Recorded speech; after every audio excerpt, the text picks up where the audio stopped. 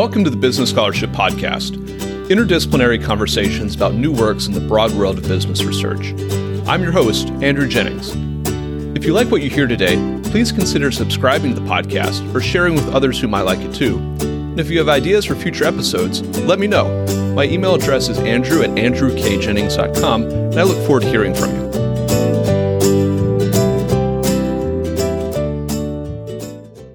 Our guest today is Kevin Douglas, visiting assistant professor of law at George Mason University. We'll be discussing his forthcoming paper, Michael Milken, A Case Study in America's Moral Schism, which is forthcoming in the Tennessee Journal of Law and Policy.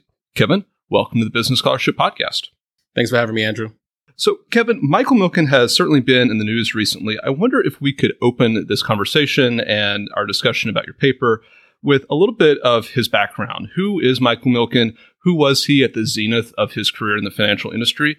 And what was the academic idea that changed his life, that sort of got him to that zenith, and in the process changed the financial and the corporate landscapes? Sure. At his zenith, Michael Milken was the guy who could get any deal done. We could say on Wall Street, despite the fact that his offices at his best point in his career were in, I think, Southern California. But basically, he worked for an investment bank called Drexel Burnham, and he was a guy who was able to use leverage buyouts, high debt financing to help people take over companies in the 70s and 80s, and essentially was a part of the takeover frenzy that kind of roiled a lot of people in America, since it often resulted in a lot of layoffs and a whole lot of what seemed like instability in the marketplace. But also, from the view of certain investors and economists, created a lot of value for the American economy and created very high returns for a lot of investors. And how did his career get to that point where he was this sort of magic man for the leveraged buyout industry, for the junk bond industry, became the king of junk bonds, as he was known? How did he progress from an undergraduate up to that point?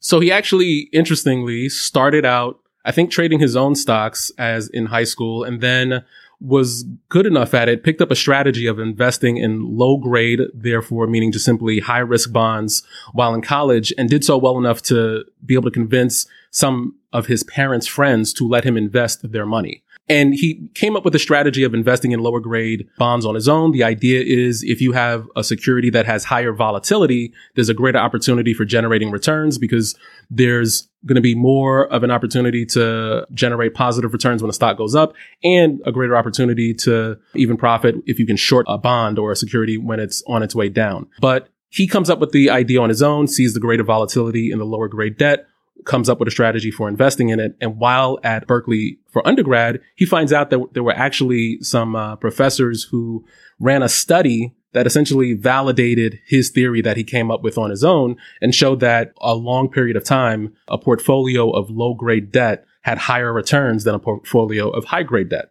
the lower risk, more stable bonds. And so he essentially ran with that, both investing for himself and family in undergrad. And then after graduating from Wharton Business School, he was able to convince the folks at Drexel Burnham to allow him to pursue that strategy in their investment bank. So it seems fairly obvious now, and it seems well supported by literature and certainly by industrial history, but it was something new under the sun and innovative. And it's kind of interesting to think about him convincing his parents' friends to allow him to manage their portfolios. This was a little bit before hedge funds were kind of a big asset class. Yeah. And I don't want to assume that, they were able to convince him to manage their entire portfolios, but he was able to convince them to at least manage some of their money, and did so with some success. In terms of where he was at the zenith of his career, he essentially became a guy who was able to help people who were running relatively successful companies, say $100 million a year in revenue companies, to get the financing that would allow them to buy multi-billion-dollar companies. And he did so, and the returns on these bonds and the success of the companies post-acquisition were so successful that he was able to eventually be able to raise the financing for these transactions just based on writing letters, what they call highly confident letters, saying we're highly confident we're going to be able to get the financing together for these deals, as opposed to other folks who usually would have had to receive commitments from banks and other financing sources in order to pull together the money necessary to, make a multi-billion-dollar purchase. So he had enough respect and enough clout and enough success that people were willing to simply buy into his deals based on him saying, I'm highly confident that this is going to work. So a highly confident letter is a lot cheaper than a commitment letter, but if you've sort of got the track record behind you to back it up, it sort of drives its own value. So the paper's title, or part of the subtitle, is referring to America's moral schism, particularly as it might relate to Milken. What were some of the reactions to his work? Were there supporters? Were there detractors? What were some of the criticisms that this revolution that he sparked drew? And what were some of the supporting words that it drew? So it was predominantly negative. It wasn't like there was a large public controversy in way we have like 50-50 splits on a lot of controversial issues today. It was predominantly negative, probably for multiple reasons, including the stuff that makes me describe this as evidence of a moral schism in American law and culture. But in a sense, you know, the takeover industry had this high profile reputation of people doing deals, taking over companies and firing some large number of the employees, therefore laying off American workers, and then breaking up companies, which and earning a lot of profits in doing a thing that to the normal observer seems like it's not a value creating activity. So on the one hand, you just have folks who, because it's the world of finance, people have forever thought that folks in finance don't create value. They're paper shufflers. They're out there not doing anything to earn their returns. But in addition, with Milken and the takeover industry, they were shifting around companies and laying off workers. And, you know, laying off workers upsets people. Shifting around companies to earn returns doesn't seem like it's necessarily a value creating activity. So there was a lot of opposition from the regular observer. But in addition to that, these were hostile takeovers. They weren't negotiating with boards of directors and getting the buy-in of the people who were already managing the companies. They were hostile takeovers. So they were deposing well-established people who were able to, for, you know, several decades run their companies without the fear that someone was going to come along and take it away if they weren't, you know, maximizing value for shareholders. So you also developed some opposition from the high-paid managers who were also being thrown out of their jobs. But these folks actually had the clout necessary to be able to get folks who are involved in regulation to be convinced that this is a problem for the American economy. These folks are not doing something that's value inducing. And so it's a really big problem. So you had a lot of opposition. The small bit of support he received came from a handful of economists, including people like Dan Fischel at University of Chicago and Henry Manne, who may or may not have been at George Mason Law School at this time, but later went on to help make George Mason Law School into the powerhouse that it is today. So you had a small handful of economists who looked at the activity as a value creating activity, not only because it generated profits for shareholders, because it generally involved reorganizing companies in a way that made them more efficient. Before, one of the reasons the buyout frenzy was even possible is because there were laws in place that encouraged the creation of conglomerates. And just like lay folks say, when you're the jack of all trades, you're the master of none. A lot of these companies seem to lose efficiency because you had one person managing lots of different industries. There are very few people who have historically been able to do that with a lot of success. There's been Jack Welch and right now Jeff Bezos, but those are really the only two well-known people who could really get that done very, very well. Most people assume you lose efficiency and lose profitability when a CEO and a management team sticks their fingers into too many areas of specialization. And so there was a lot of opportunity for someone to come along and to essentially restructure things to make companies more specialized. The economists thought that this was very positive. It was good for the American economy. It was good for business efficiency. And they figured it would be good long-term for both employees and for consumers. So they were the support source.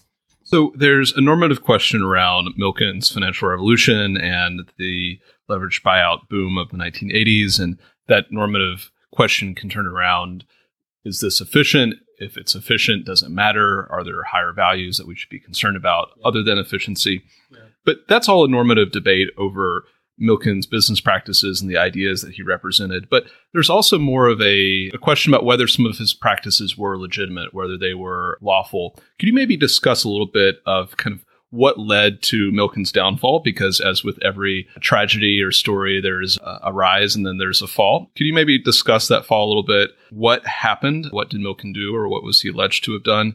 Was this controversial? Who were some of the players involved? And how did this downfall factor into debates over financial innovation and his work and legacy? So I think in response to the takeover frenzy, which many average Americans and wealthy Americans had an opposition to, there eventually was developed a push at the federal regulators to clamp down on the takeovers and the frenzy of buyouts. And one response was that the SEC started going after a lot of high-profile investors in the 80s. And one of the people they went after was a guy named Ivan Boesky, who was charged with and pled guilty to insider trading and agreed to work with regulators to capture other people who he said were also engaged in insider trading and other securities violations. And one of the things that this came to light before or after Boesky pled guilty, but essentially Boesky was buying inside information from an employee of the investment bank Drexel Burnham, which is where Michael Milken was working. But long story short, Boesky was able to argue that he at some point made a deal with Michael Milken, or that Milken was also supplying him inside information. Specifically, what he said was that on a particular deal, Milken's client was trying to buy an insurance company, and Boesky came along to just simply be an investor who was going to come along for the ride and asked Milken, should he participate? Should he buy this stock? Because the idea would be if he did buy the stock, if the deal was successful, Boesky would be able to benefit from the premium that was going to be paid during the takeover.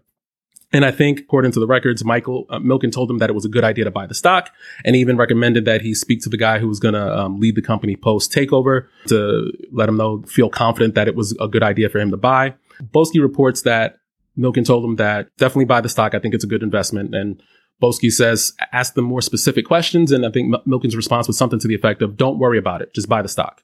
And I think when he spoke to the guy who was going to run the company afterwards, he had a similar response: is, look, just buy the thing. Don't worry about it. Later on, when regulators asked what did these statements mean, Boesky described this as industry code for, we are doing a deal, you should go forward with this, as if Milken had directly told him, we are in the process of making this takeover happen, and we're definitely going forward with it. And we promise you that there was this activity called stock parking. We promise you that you won't lose money on this deal. The idea was that if Milken had promised to make Boesky whole, if he invested in this insurance company and failed to profit, that's an activity called stock parking, and it's unlawful because it takes away the risk for the investor, Boesky, and usually means that he received information that maybe he wasn't supposed to receive. It's a weird kind of violation that doesn't sound like the kind of thing we'd put people in jail for in other contexts, but in the context of securities regulation, it comes across as a failure to disclose and undermining what we see as the normal functioning of securities markets. What happened to Michael Milken?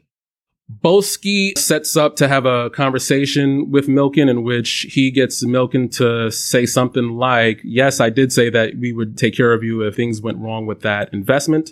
And that ends up being enough for the, I think, 96 counts against him, including related to tax evasion, securities violations, and mail-in wire fraud, a whole host of number of charges, all related to the idea that Boesky helped Milken to engage in securities violations in some way, shape, or form. The investigation goes on for several years, and it's a very high-profile investigation in which the Department of Justice often leaked news to media about what was going on. And essentially, it was a trial of public opinion without actually necessarily going to court. Milken comes out and says that he's innocent and he's going to fight this thing till the end. And about a year later, actually pleads guilty to about 6 counts.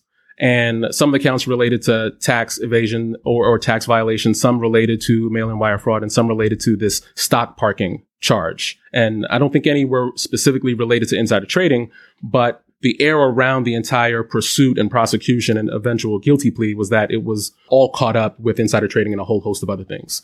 The Department of Justice, specifically under Rudolph Giuliani, which makes the pardon really interesting because I think it said that, but someone said somewhere that Rudolph Giuliani supported him receiving the pardon, but it was Rudolph Giuliani's Department of Justice that went after Milken. And what's been described to me is that there were a lot of pressure tactics placed on him, the idea that his entire family would be dragged through the mud if he didn't plead to the charges. And it seems like that's what ended up happening. He pleads guilty, 6 of the 96 counts. He is sentenced to 10 years in prison and some very large sum to be paid out. And eventually that gets brought down to about 3 years in prison, a 3-year sentence. And he commits to paying something like $600 million in civil damages. That was, put into a fund that was supposed to go to all the people who were supposed to be hurt by the practices he engaged in that was supposed to be harmful. So $600 million fine, that's pretty big, or restitution, that's a pretty big amount. What are we talking about in terms of what he earned over his career as a financier? That was supposed to be something close to 1 year's pay for him. So he probably had a lot more than 600 million. So, but I think that, and so in some ways probably left a lot of people unsatisfied, even though it was probably, I think, 6 times what Boesky was fined when he pled guilty to insider trading. But some people were unsatisfied given how much wealth Milken likely had at the time. And presumably still has to this day. He is no longer in prison. And as you just alluded to, he is actually now pardoned of the crimes that he pleaded guilty to recently by President Trump. And I wonder if that could bring us to the topic that's kind of at the core of your paper, which is the moral tension at play in the life and times of Michael Milken. What is that tension, and what is maybe the recent pardon by President Trump and some of the support from various folks that Milken had for that pardon say about the tension that you're talking about here? I think the tension animates in 2 different ways. On the one hand, we're like a society that loves wealth creation and successful people. And I think you can see that in the fact that we idolize athletes, movie stars, singers. We love these people. We often encourage our children to go on to be hardworking and wealthy individuals. But at the same time, I think we're often very skeptical of wealth inequality, but especially in wealth inequality when the wealth is generated in the finance industry. It's this 2-pronged thing, or maybe a multi-pronged thing, where we either you have some people who just straight up and down think economic inequality is unfair and needs to be stopped. But then you have people who think, no, if you work hard and make the money, then that's fair, no matter how unequal the outcomes are.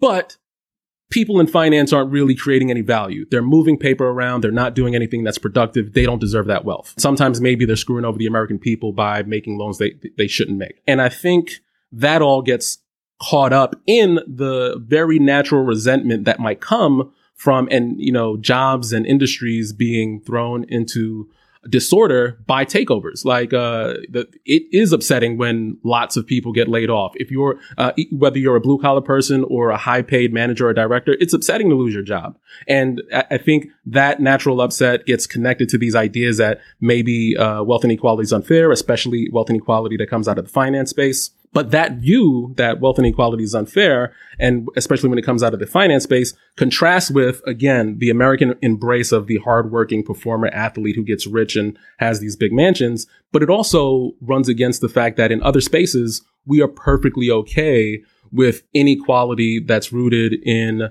things like relational or information advantages.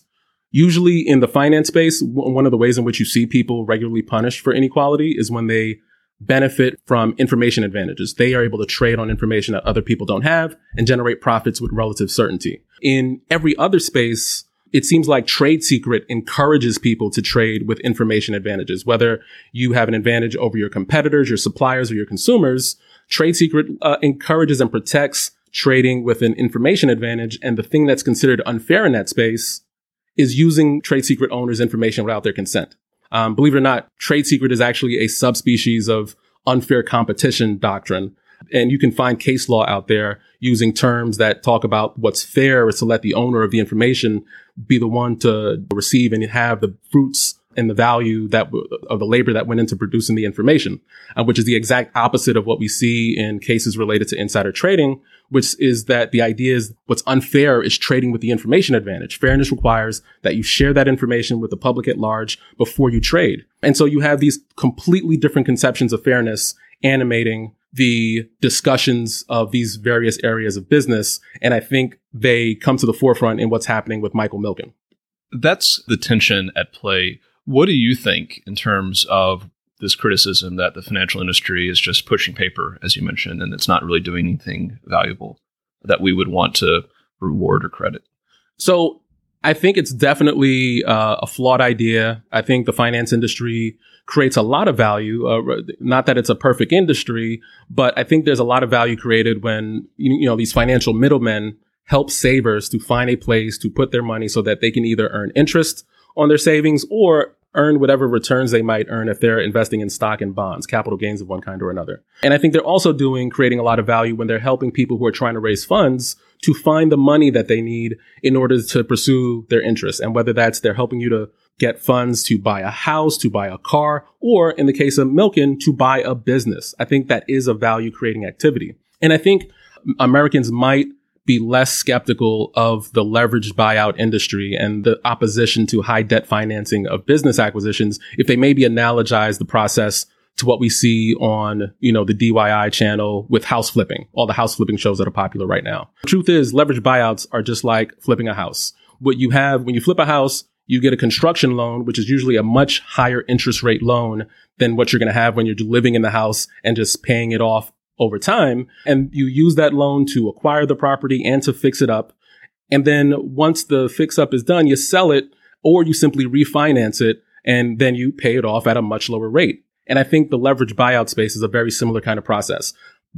Buying a business for the purpose of fixing it up and making it better is a very risky endeavor. You might succeed, you might fail, but it's not the same as the kind of risk associated with running a business on a day-to-day basis. And so lenders or investors will want higher returns for bearing that kind of risk. But it's generally only a short-term thing. People are paying those really high debt levels during a short term. And the folks who buy the companies, they fix up the companies in the same way that a house flipper fixes up the house. The house flipper is putting in better windows, fixing up the stairs, maybe patching up the roof. The person who buys a business, they're improving the accounting system. Maybe they're finding, some intellectual property that will help the company. Maybe they're selling off less effective departments within the organization, laying off employees if they think that a job can be done more efficiently without that expense related to the employees. And then they sell the business or refinance the business to take advantage of it being in a more profitable state. And it seems like a very similar kind of thing. And hopefully, if folks can see that analogy and see that, I get that rearranging a company, which means rearranging the lives of people, the employees, and to some degree, the bondholders, can be a relatively disturbing idea. Change is disturbing. Anyone who's worried about all the, the changes in the cities they see, I can relate to that. But at the same time, it's still a value creating activity. And the fact that something might be a little bit unsettling, as change generally is, doesn't, in my mind, mean that we should be opposed to it. Our guest today has been Kevin Douglas, visiting assistant professor of law at George Mason University.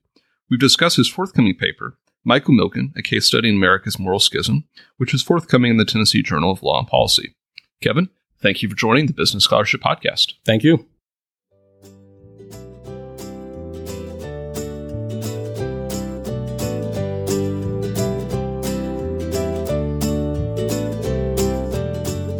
Thank you for listening to another episode of the Business Scholarship Podcast. If you like what you heard, please consider subscribing to the podcast or leaving a rating on your favorite podcast app, or let other people know about it too. If you have suggestions for future episodes, please let me know. My email address is andrew@andrewkjennings.com, and I look forward to hearing from you. Until the next time, I'm your host, Andrew Jennings.